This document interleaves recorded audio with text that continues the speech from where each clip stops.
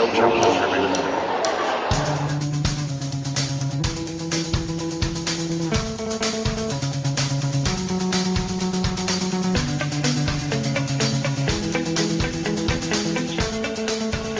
Now it's time for the eighth installment of our Take a Number segment, where we pick a random number between 1 and 100 and talk about the man and woman who correspond to those numbers on the ATP and WTA rankings. Last week, we had our highest number ever, which was 23. We were very excited about it. We talked about Marin Cilic and Peng Shuai. This week, let's pull up the random number generator and click it, and do. Our number is 50. Right down the middle. Mm-hmm. I hear giggling from the women's side. Nothing. I almost have a Courtney. Who do we have on the ladies' side there? On the ladies' side, we have Yarka Gaidasova, Yarmila Oh boy. Gaidasova. Oh boy. Oh boy. Oh boy. Okay. How much time you got? We good thing we have some time on this podcast. There's a lot to say Mhm. there. And on the women's side, sorry, on the men's side, although he had womanly hair at one point, we have Lukasz Kubo. Okay. The Polish dancer. Yes. People call him that? I don't know. I call him that now. That's the thing now. It Bam. is a thing. Hi, Polish dancer. Like it or not, Lukasz. That's your name. Let's, should we talk? I almost feel like we should talk about Lucas first because there's less on him. Okay. Lucas is a better doubles player. But he still plays some pretty good singles. He has gotten some decent wins in his career. He almost beat Andy Roddick in Indian Wells. He made it to the quarterfinals, I want to say, of the either fourth round of the 2010 Australian Open with like a withdrawal or something, and just sort of really snuck through there. And yeah, that's basically him. He does high kicks. Hmm. This Polish dance when he wins. So that's So there is basically some why I basis in know. this. Okay, Oh yeah, no, you didn't know that? I haven't seen that. I don't think I've never seen him win. Really? I've seen him lose a lot. Oh, it was really, I think he like busted it out for the first time, I want to say last year at the Australian Open when he made his run. Yeah, he did this thing where he kicks his feet up really high and almost like touches his toes to his hands. Mm. It's like it's actually quite a little flexy thing that he does. But that's the main thing that I know about him is that when Lukasz Kubal pulls off a big win, which he has done in the Yep. past, he does a little high kick dance. He is one of the three Polish men who are good doubles players, and actually, the ATP thumbnail for his bio has his doubles ranking listed first, or more prominently above his flag, even though it's lower for some reason now than his singles ranking. His doubles ranking is only 82. But yeah, so he's one of the three men in the race to possibly get to play mixed with Aga Radwanska at the Olympics, which would be a big prize for any of them. Although Hmm. she is not entirely committed to even playing mixed because she thinks she'd much rather play with her sister Ursula, even though they'd have a much worse chance of medaling, honestly, because Kubo, Fürstenberg, and Makowski are all much better players than Ursula relatively when it comes to doubles. So Hmm. it's a little bit of her picking her family over maybe her best medal interests, but it's Yeah. it's a tough situation for her, I guess, in that. True, true. And I think that you kind of sold Lukasz a little short on the single side. Okay. Just scrolling through his results last year. At the Australian Open, he beat Sam Querrey in the first round. Mm-hmm. And at the time, Sam was ranked number 18. Oh, So it was a pretty good win. yeah. He won in 5 sets. And then he had a great Roland Garros and Wimbledon back to back, made it through qualifying, and then beat Nicolas Almagro. He had to play qualifying after he made it to the fourth round of the Australian Open. Yeah, he was ranked 210. How did that happen? At the Australian Open, no, at the Australian Open, he only made it to the second round Oh, last year. oh, maybe 2 years ago, then he had a good Australian Yeah, Open. 2010. Yes, Gotcha. Okay. yes. But no. And then in Roland Garros, he made it through qualifying and beat Almagro in the first round in 5 grueling That's a good sets. one. Yeah. Oddly, he would then eventually lose 2 rounds later to Alejandro Falla, but what can you do? Things happen. Um, Things happen. And then at Wimbledon, he made it through qualifying again and beat Clement in the first round, Karlovic in the second round, and Monfils in the third round That's pretty solid. to make it to play Feliciano Lopez in the fourth and lost to Feliciano Lopez 7-5 in the fifth. Pretty sure he's had some injury problems because with those kind of results, I don't know how you're as low as number 50. Right. Yeah. I mean, after that, he completely kind of tailed off. I mean, here's a guy who lost to Ernest Gulbis, you guys. Ernest Gulbis Yeah. in Tokyo. So, wasn't always gravy. But yeah, I mean, I remember because I like know who he is. So I knew that he had to have done something. So yeah, so Lucas Lacco, you have Ooh, had ooh, yourself ooh. That's not his name. Try again. Lucas Kubo. There you go. So yeah, Lucas Kubo, you have had yourself a fine couple of And he years had a the last wonderful couple. profile until you forgot his name. I did, and that was my bad. But I will post a video of his dancing Oh, please celebration do. because people should see it. They really should. It's endearing. I think he seems like a nice guy when I've met him, but I think the Red Vonska sweepstakes are pretty interesting because it's so lopsided and she's playing hard to get and everything. So I will be interested to see. As it looks now, it doesn't look like Ursula's going to get in to the Olympics Hmm. because Ursula has been horrible lately. So probably under the pressure of having to play to get in for this, I think has Right. to hang on her, especially with her sister doing so well now. So Yep. we'll see if Lukash is the one who gets handed the rose at the last ceremony or not. It would be such a hilarious doubles team because he is tall. Yeah, I they're mean, all. he's, I think he's all the Czech guys are fairly. Or Furstenberg is pretty the tall. Czech guys. I'm No, sorry, you make fun of me for forgetting his name. yeah, I do. I do. I'm no better. The Polish guys, sorry, are not short either. Yeah, and I'll get small. And it would just be a weird. I wonder how she'd hold up in mix. I've never seen her play mix actually. So I would love to see her return a guy's serve. because some like Hingis was really good at it. Hingis was a really good mix player.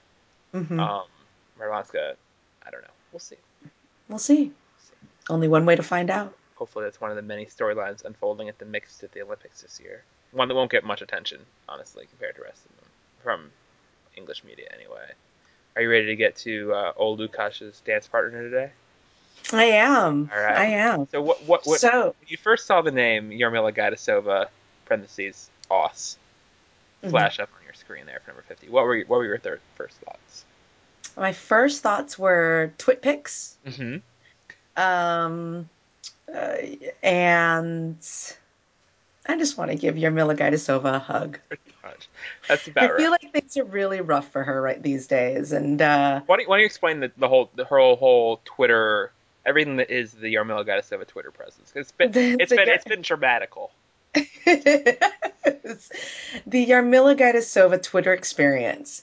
Yarka, which is her nickname, um, was a very she was a good tweeter. She tweeted a lot. She was, and last year she did pretty well and had herself a good surge in the rankings and some good wins.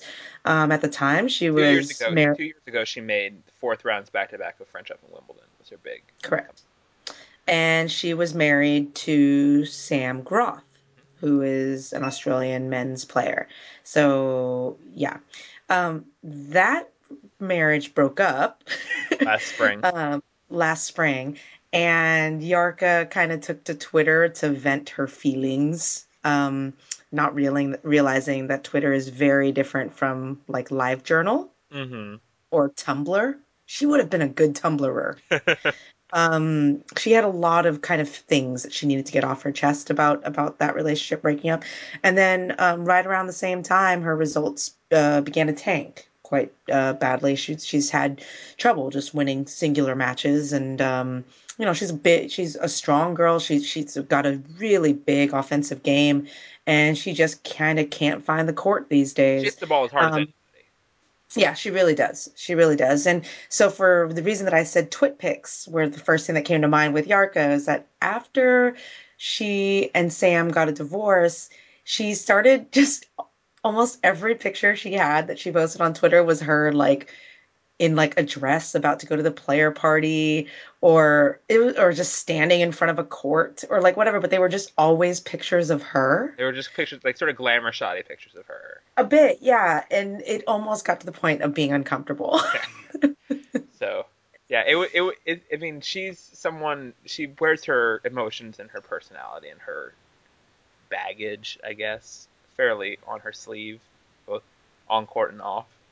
Hmm. And I saw her get double bageled at Hotman Cup by Marion Bartoli this year, and it was a rough experience for all involved, especially at Hopman Cup, which is in Australia and in front of a native crowd, and some people treat it like an exo, but clearly Marion was Oh, not one of Marion, those people. totally. Marion was, doing her screaming grunt, just pounding away at everything. It was. Yeah. I shouldn't laugh, but it was one of the more uncomfortable matches I've ever been at. It's sort of a just sort of oh, and she was sort of crying at the end. Oh, I know. Yarka. I mean, I've seen her. She's one of those players that you see a lot, like when you're kind of just around the tour, like you see her like in media or like in dining or kind of wandering the halls, or she and her coach have no problem like going to like the food court Hmm. and sitting out there. Um, so she's just kind of out and about. So I just kind of feel like I see Yarka all the time. And yeah, it just kind of got to the point, especially last year, especially late in the year, where you just kind of wanted her to be okay, Yeah. Oh, like well, on a at the personal at the U.S. level. Open was another Twitter thing that happened with her. After she lost in Yes. the second round to Vanya King, she got some fairly nasty tweets from people who seemed to be people who had bet on her and lost, Yeah. Australians, and that's a lot of what I think a lot of Twitter rage comes from towards players, is people who are gamblers who pick people and then lose and berate them for it. Yes. So Yarka had lost and got all these nasty tweets that she retweeted to show that she'd gotten them, and then she said she was quitting Vamos. Twitter, Yeah. and so that was, and everyone, it was a moment for being oh, they're people too, don't tweet at losers, don't make them feel blah blah blah blah. Right. Yarka was back on Twitter within 3 days, but Yes. it was still a moment. It was memorable. Yes. But what I do like about Yarka is that even through kind of everything and all the drama and the tears and all that, she's like a really kind of nice She's a person. sweet girl, very She's a sweet. sweet girl. She smiles on court. She kind of laughs things off. She's a fun doubles partner for people to Yeah. have because she seems to kind of take things, lightly in the way that you don't want your doubles partner screaming at you all the time. So she seems like a good egg, just complicated. Here's a stat for you. Yarka has played. I don't have the stat in front of me, but she's played the Australian Open 6 or 7 times in singles, and has won 0 matches. Oof. Never won a match at the Australian Open. You think Tough. Sam is doing rough, having made the fourth round a couple times. Yarka hasn't won a match there. Can we whip that one out next time at the Australian Open to take a little pressure off Sam? No? Okay. Maybe. We'll try. If you remember, it'll happen. There we go. There we go. So that's pretty much it for Yarka, I think. Hopefully she gets her game together, because when her game is on, it's really It's all fun. it's really fun. It's just like such ball bashing of the purest mindlessness in some ways, Yeah, which is it fun. is. I mean, It it's is. so I like players who do have sort of one gear, because it's interesting to see how they make that work or don't. Mhm. She's not hitting many I do too. Yarka. Hey, I love a good forehand and a big serve, so I always really liked watching Yarka play when she was playing well. And when she's not, then it's just, bring your goggles and your helmet if you plan to sit courtside. A little And splash zone, 3 rows, yeah, exactly, because you're gonna get hit. There's gonna be collateral damage, pretty much. and it's not her fault because you should have known. No, indeed. I saw her lose to Jamie Hampton at Indian Wells this year. Ah, I think she had a yes. pretty good first round win over somebody, and then lost to Jamie Hampton. I forget who. She beat some seed, which I was surprised by. Don't remember which one. She did. I'm looking it up right now. She beat Yanina Wickmeyer. Okay, solid win, because Wickmeyer had been a semifinalist last year there, Yep. and Wickmeyer went on to beat Kleisters the next week. So Hmm. looks pretty solid from most accounts. But yeah, Yarka also doesn't have a sponsor anymore, which is sort of sad. She's wearing a plain black dress after being in Lacoste for a long time. Oh, So Lacoste clearly does not have that Team Australia. So I guess now Lacoste no longer has that kind of blanket deal with Team Australia that they seem to have yeah, for a while, which is odd because they're still a major sponsor of the Australian Open, which is kind of how that whole Tennis Australia thing had seemed to kind of come about they because had they Stoser, they had Stozer, they had Yarka. They Yarka. still have Ebden. Hmm. Oh, Oh no, now Ebden is Fila. so they lost him too. Hmm. It's sort of So there must have been something that happened within the last, because Stozer's just signed on to ASICS this year as well. So they clearly, changed all their Aussie dollars to US ones to pay John Isner, essentially. very true, very true. Yeah. Hey, the Americans, I guess, get you more exposure in France than the Aussies do. That's true. When they're playing Davis So, Cup. hmm All right, so that was number 50. Pretty eventful number for us. Middle of the pack number, so we can't really complain about it. exactly. Yarka Gaidasova and Lukasz Kubo made it be bumped to great success. Good luck, Yarka. We still have to prove the WTA bumpage. Yeah, I feel like even our ATP bump has just kind of trailed off. We're not really talking about it, but We're slumping a little bit. We started off so a strong, little and bit this is slow. like that weird, you know, part of the season where it gets a little We're dicey. pivoting, We are a little bit. but we're expecting big things from Clay. So now we're going to start taking questions that get submitted to us by you, the listener. And we love questions, so we especially like them, especially for weeks like this where there isn't a whole lot of tennis going on, so we can actually delve into our own mailbag and respond to some of your questions. I'm So, gonna ignore that um, just Casablanca, but we can move on. sorry, Casablanca, but I'm just keeping it real. But yes, so we take questions via Twitter. You can tweet us at NCR_tennis. Or we also take questions via our Tumblr page. So this question was submitted onto our Tumblr, which is about doubles. Doubles love it. Doubles. So the question is I'm a big doubles fan and often frustrated by the lack of streaming of doubles matches. Besides good tennis, there's the added drama of partnerships forming, breaking up, and making up again. Already in the last couple of weeks, there have been a lot of great matches played going by the scoreboard, but none of them were televised. ATP, WTA tournaments have this amazing product at their disposal.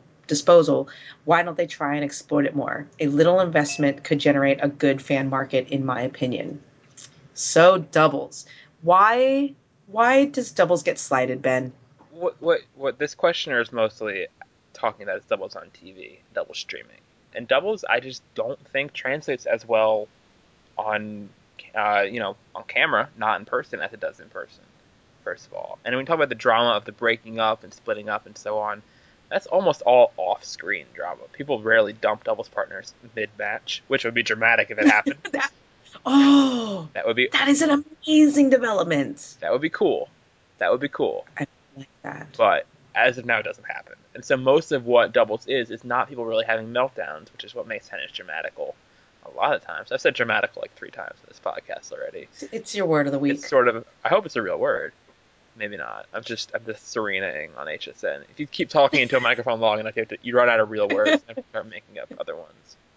But yeah, the histrionics, the sort of human drama of doubles is not the same as the sort of individual torture that can be singles, and so I don't think it translates as well there. I think at tournaments it gets pretty good attendance almost always. If Well, it's you if it were if at it's scheduled in any sort of Charleston. in Charleston, you're saying?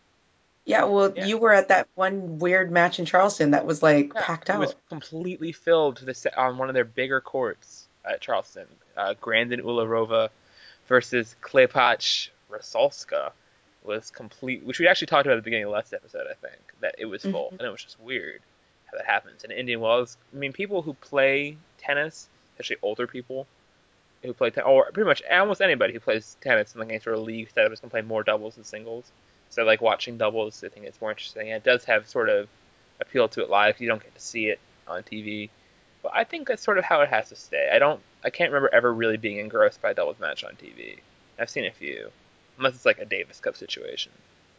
So I don't think that it's really. I understand the frustration. We talked about the frustration before with not having more things streamed, but basically there is a profit to be made there, and I don't know what sort of profit they're going to make from more screening doubles, unfortunately. So as it is now, if Yeah, you want to watch doubles, you kind of got to go to a tournament and get a ticket. yeah. I mean, I think that I mean, I agree with you. I don't think that the bottom line is that the problem with doubles right now, and probably, as it's been for a while now, is that it just doesn't have mass appeal. Yeah. And in order to be, I mean, the kind of definition of something being marketable is that it has mass appeal. That's just kind of how it works. So, once you mention it, Ben, I think I mean, it's definitely true in my situation. I don't think I've ever really been engrossed by a doubles match on television. I've loved them watching them in person, but just on TV, you don't really, I don't know, it just doesn't work. I can think of one now that I think back to it.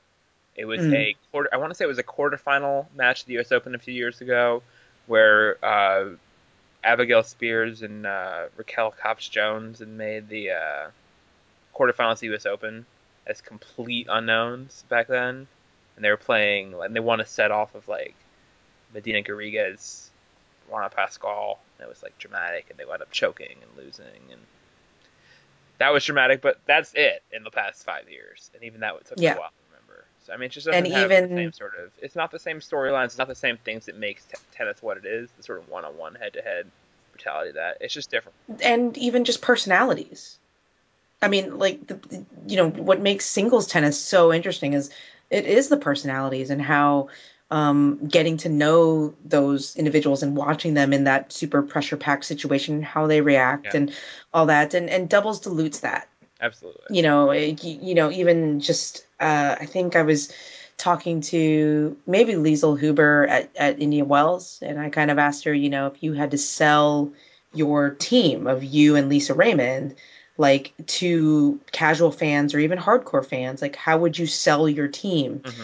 And I don't blame actually Liesl for this. I just didn't think that the answer was particularly compelling, just because I don't know how compelling you can make a team of two people.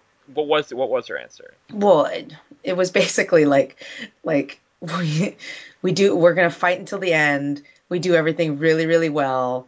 We don't always win, but you know that we're always gonna give our 100%. Okay, yeah, that's not especially. That's not particularly gripping. No.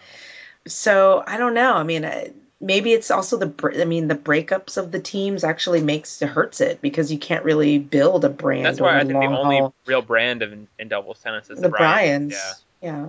So who were once, one zygote. So Hmm. I think that's sort of what you need to be a thing. You need to be some sort of weird. Maybe the Woodies had that to a degree back when they Hmm. were Woodying in the '90s.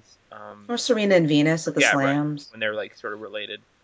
Yeah, Yeah. the Woodies weren't But really. it's like what makes a story or a team or a player compelling, and we saw this, with Bubba Watson winning the Masters. What makes it compelling is that there is a narrative. Yeah, There is a story. There's a Indo-Pac. through story. Indo-Pac was one rare example. Indo-Pac. That was Right. the doubles team that got attention because it Right. was But really that good. exactly. And that hook, even if it's unrelated to tennis in the way that the Indo-Pac kind of was, that was a very political thing and it made them interesting to talk Yeah, about. But that hook is what put people in seats and then they watched the tennis. yeah, But with doubles, it kind of just doesn't happen the other way around too often. yeah. It's true. Because what's, with all due respect to how good Leander Paes and Roddick Stepanek are, what's compelling about that?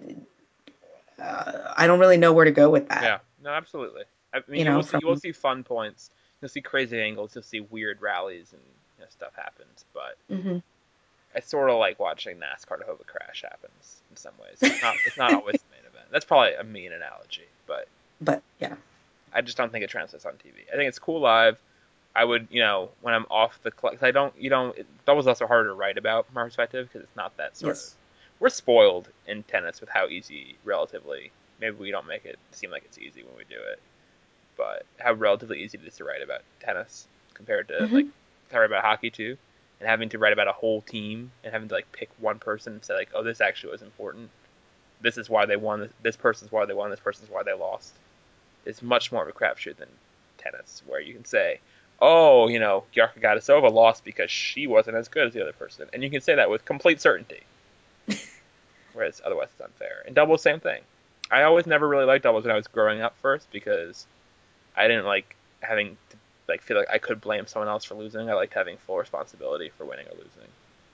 So Yeah, I mean, I think that at the same time, what you say is what makes it easy is what I think is what makes writing about tennis difficult. At least, I think you and I have talked about this before, where it's like what the problem with tennis is that you get stuck because there is a winner, there is a loser, there are the stats that pretty much tell the story, and there is within almost every tennis match, there is kind of a dominant read mm-hmm. of what happened in that match. So then the challenge is that like you can't just like the skill isn't in identifying the read.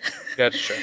Right? The skill is in how you present it, which then I don't know, it becomes even more stressful because you're like, oh, everybody's working with the exact same file, right? They're the exact same facts or like whatever, and then you have to figure out an interesting way to do it. I mean, that's what makes it fun, but I've also found that that's where I get like tons of writer's block personally. Happens. Yeah, It I wasn't happens. saying it was easy. I'm just saying it's purer. I think. Hmm. So we'll use that word instead. So there we go. Anyway, that's doubles for us. We like doubles in person. Don't think it works on TV. Hmm. Agreed. Ready for our next question? We have one more question, don't we, Courtney? We do, we do. We have another question, and I'm just going to paraphrase it. But it basically concerns endorsements and endorsement deals of athletes, and it coincides a little bit because John Wertheim of Sports Illustrated, in his led off his mailbag today, Wednesday, with a question regarding Maria Sharapova's marketability, and kind of the bringing it all together is the upshot of this question is kind of like when it comes to the saleability of players, like why isn't it kind of tied in as much into how well the player does? In Mm-hmm. other words, marketability issues. And this goes towards the question that was posed to John in his mailbag, which was, Maria Sharapova is the most marketable female athlete, and yet, like, we've seen her get her ass handed to her in three straight finals. She's not even the best player in our sport. She hasn't won a slam in like forever. There's a disconnect there, and there that's like an injustice in some way. Okay. Um, so opening it up to you, Ben, what are your thoughts generally on kind of marketability of players and whether or not it's fair, who's marketable, who's not, et cetera, et cetera? I think, I mean, in sort of life isn't always fair things, it's not always fair in that sense because obviously some players are going to be gifted with better looks than others. With charisma, I mean, you can say that's a natural gift or worked on or something. People aren't going to always be equal in their earning capabilities from those extracurriculars. They don't have to do with how well they play tennis. Uh, Sharapova, great example of someone whose tennis has always been really good, but her markability has also been really solid as well. Kornikova is a stereotypical, you know, punching bag in this situation, even though her tennis is, really probably pretty underrated. She was number 8 in the world and, made Grand Slam semifinal and so on, won 2 doubles Grand Slams, but still her results did not match up with her earnings did not match up with her results when people like Conchita Martinez were probably ranked ahead of her whole career and never were getting any endorsements. So, I mean, it's not fair in that sense, but you can't hate the player. You just sort of have to hate the game of that's how Madison Avenue works in some ways. And Madison Avenue is responding to what the people are doing. I mean, Yeah. while Madison Avenue has some control, obviously, on kind of, who they put out there and what messages they send out there, the bottom line is that people are buying. So, If that's Tag Heuer thought they'd sell more watches with Azarenka, they would get Azarenka. right. They dropped Sharapova in a heartbeat.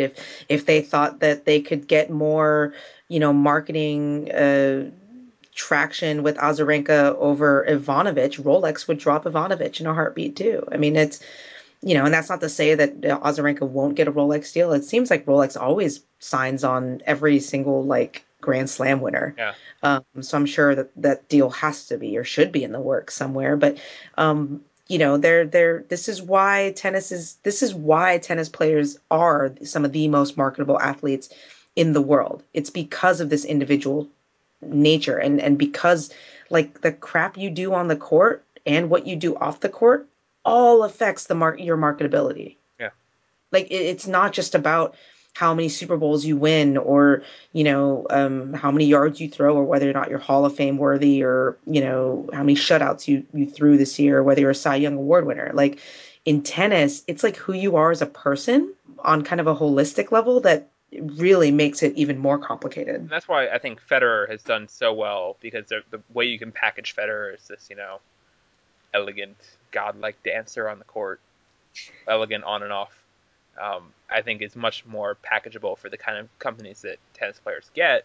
Like your Godiva, your no, not Godiva, Godiva. Sorry, Lint, lint. whatever. Oh Sorry, my Lord. yeah, How does that not get ingrained in your mind? sorry, Lint. They did actually have a lot of Lint chocolate balls in the Miami media room, which Yes, was they nice. do.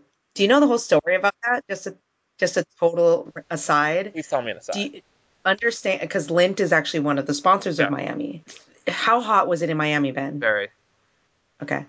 Imagine how much human capital had to be spent lugging around ice from wherever there was Lindt chocolate to make sure that there was that it didn't melt. A lot. So like it was like my understanding is that they just had runners running around, and if you were standing there near somebody, you'd hear them on the walkie-talkies being like, "We need another 4 pounds of ice in the Lindt tent. We need 8 pounds of Lindt over here, but make sure you bring ice." Like it's crazy. Anyway, total aside, but I found that It's fascinating. fairly nutty. Yeah, Yeah. but yes, Lindt, Mercedes, those are all NetJet. so fed. NetJets. Yeah, so that fits in with his thing. Djokovic, however, doesn't have any of those deals. I don't think. I don't know what Djokovic's main off-court deals are. You're better at this stuff than I am. Other than Takini, he's got a watch deal with Audemars Piguet. Okay, but he doesn't have the same personality. Was what I'm saying. He's the Oh, hotter ticket right now, but he doesn't have the personality that lines him up with these deals that Federer has. no one wants to be Novak. I mean, I'm not saying no one, but I'm talking about it in like if I were in a Madison Avenue, you know, um, boardroom. Yeah, No one wants to be Novak. I mean, guys want to be Federer. or I Rafa. mean, at least the guys that we want to buy our Yeah, product want to be Federer. They want to be that country club guy who looks like an eye banker and then like destroys people on a tennis court, like and doesn't even look like he's sweating. Like I don't so think he that's is one thing. sweating. I don't think that's an optical illusion. I don't think that we have evidence of him or sweating ever. I've never touched him, so no. There we go. Until Sorry, you, Courtney. Until Courtney has touched Roger Federer to prove that he sweats, he has not ever does he ever sweated. change shirts during matches? I don't think he does. Yeah, he does. Really? Yes, he Oh, does sweat. He totally sweats. okay. But like, he just doesn't look like it. He just doesn't His have hair that doesn't way of, just sweat. His hair doesn't get wet. Is the main thing. no, it does not. Nary a It does strand not. out of place. He should Exactly. get But he should get like, an Aquanet sponsorship. Is what he should get. do you know what Aquanet does? It's like a hairspray, right? Yeah, his hair doesn't look like it's hairsprayed. Okay, fine. I mean, that's what makes it so genius. It just look like It it moves. It just does move a little bit. it moves, it swishes. It's just remarkable. I feel like his hair is like people want to talk about his footwork. His hair is a piece of Yeah, when I art. saw him live, because we talked about, I don't know if we talked about this before on air, at Cincinnati tournament, they have the media sit in the photo pit, which Mhm. almost always goes well for people. Not always. Not all. And one time, I was watching Federer, and I was mesmerized by his hair. Like as he was running around, and his hair like sort of softly bounces or doesn't move at all as he's. It's incredible. It's amazing. It is. It is fascinating. I find his hair. Uh, Remember when you said the ponytail? That wasn't a good look. Whoever came up with this look for yeah. him. No, the day that he realized A, he needs to shave every day, aka the day he got his Gillette sponsorship. Mhm. B, he finally realized the ponytail was out and it's no longer cool to look like Bono, so it's time to cut your hair. And the day that Merca convinced him that he needed to like exfoliate on a daily basis his face, that man and that he should wear suits. Mm. He became the Clooney of tennis. It was impressive. It's high It's an praise. High impressive praise, turnaround. Clooney. Yeah, I mean, he has that effortless elegance, if that's what you're into, Okay. it works. But yes, How, marketability. I mean, that's what's so interesting and why I find like marketability and endorsements to be like a really interesting thing because like you have Fed who obviously appeals to the elegant side of tennis. You have Rafa that kind of appeals to the jockey side of tennis. And then you Rafa have these doesn't. two Rafa other. doesn't have any of the same sort of American commercial presence that Federer has. No, and I think that's a huge failure on his brand's part. Like Federer and Tony Godsick and those guys at IMG have really handled him well in terms of his global branding. And Rafa's just never been able to make the same imprint in a lot of the major markets, Yeah, but particularly he's the huge in States. He Spain. should be huge in the States. He's so a jock that Americans would love, like the way he plays. The way Like, he plays, yeah. But in terms of just sitting there holding a watch, I don't know. It doesn't seem like his element. no, agreed. So He always looks a little awkward. I feel bad for him. yeah, he Yeah, seems like he'd rather just he's not in it for the. no. Although he has done his fair number of Shakira/Bar Raphael issues, so he does take perks where he can. True, true. Most importantly, he's done those like AX Armani, the Armani ads, which are actually at least for a brand. But like his Bar Raffaelli and Shakira stuff was just kind of like that's just about me being Rafa in your face. Um, but yeah, but as I was saying, like so you have those two guys, and you have and then you have everybody else, and now you have a guy Djokovic, who's should on paper be just as markable as the other two in terms of he's got more charisma than the other two combined, honestly, in my opinion. He speaks as good English, if not better. Miles better Um, than it all. Comparable yeah, to miles Federer better at than this a goal comparable to Federer, right? So, but Federer and Nadal kind of have that first mover advantage of kind of taking over that space before him, and he's kind of the odd man out, and you can see that with his lack of kind of endorsement deals, and I'm sure he has stuff like endorsement deals in Serbia and stuff like that, but internationally, when do you ever see his face? not much. Yeah, and then In Andy that new Murray in is that new just British Expendables about movie, it. Right. speaking of Andy Murray, I was just going to ask you, Andy Murray, let's say Andy Murray wins Wimbledon this year. Does he immediately Hmm. jump to number one on the presents list? I don't think so. Man, I don't think the UK alone is enough to Well, get him look at there. let's say one of the biggest ones in the world.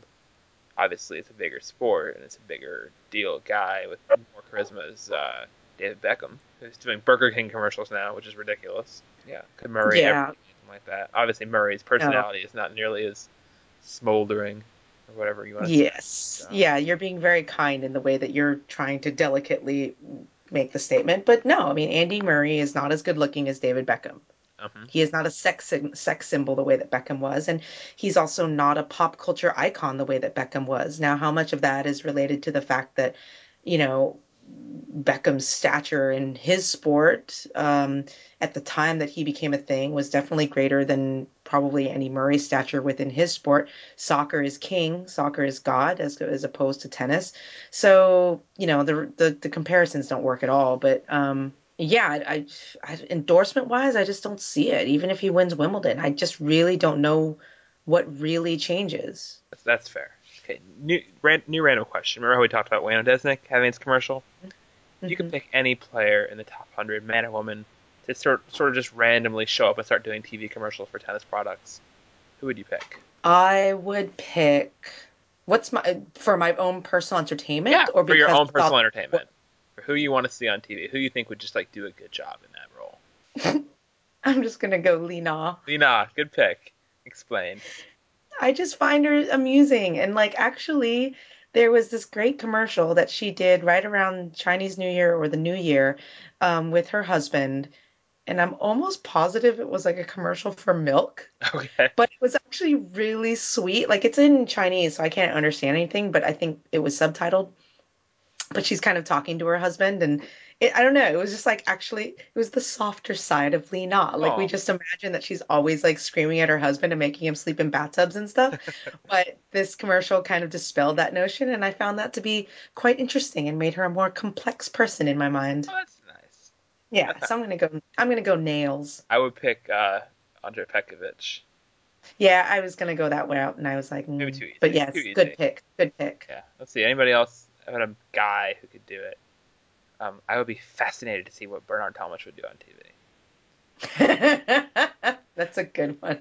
Uh, I would yeah. love, like, I would love to see when Ryan Harrison endorses products because he's so He's so serious intense. Yeah. and so intense that, like, I am just amusing myself imagining him trying to, like, sell something. Ooh, Gulbis. I will watch Gulbis try to sell something. Not that he would ever need to. True, I just true. want to see what he would do. I Well, that's fair. think he could be convincing in his own way. It's fair. Davydenko. I would watch Davydenko do a commercial for something. Classic. How long do you think it's going to be until Isner has a Sports Center commercial? What does he have to do to get that? He has Does he have to win a slam or can he do something he has lesser to win a than? slam. Mm, He has to win a slam. Roddick has commercials for SportsCenter. I think he did or does. Sharapova does. Williams sisters do. Marty Fish doesn't. true. Never has. Blake maybe. I don't remember Blake having one. And that's the threshold pretty much. It's what you got to do. Okay. Need winners. We America loves winners. America loves winners. Who doesn't love winners, though, really? I don't like winners. It's just a personal thing. It's part of my emo nature. We like our tennis players to be, Sad and struggling and and picking the whole thing. fighting to keep, yeah, fighting to keep it all together. Here we go. So Yeah. I think we can keep this together right now and put a bow on it. Sounds good. Thank you for joining us for episode 8. We will be back with episode 9. Will be our next episode, for those of you keeping track. Spoiler, sorry. And yeah, hope you enjoyed this. Thanks for listening, and keep your questions coming, and we'll see you soon. Later.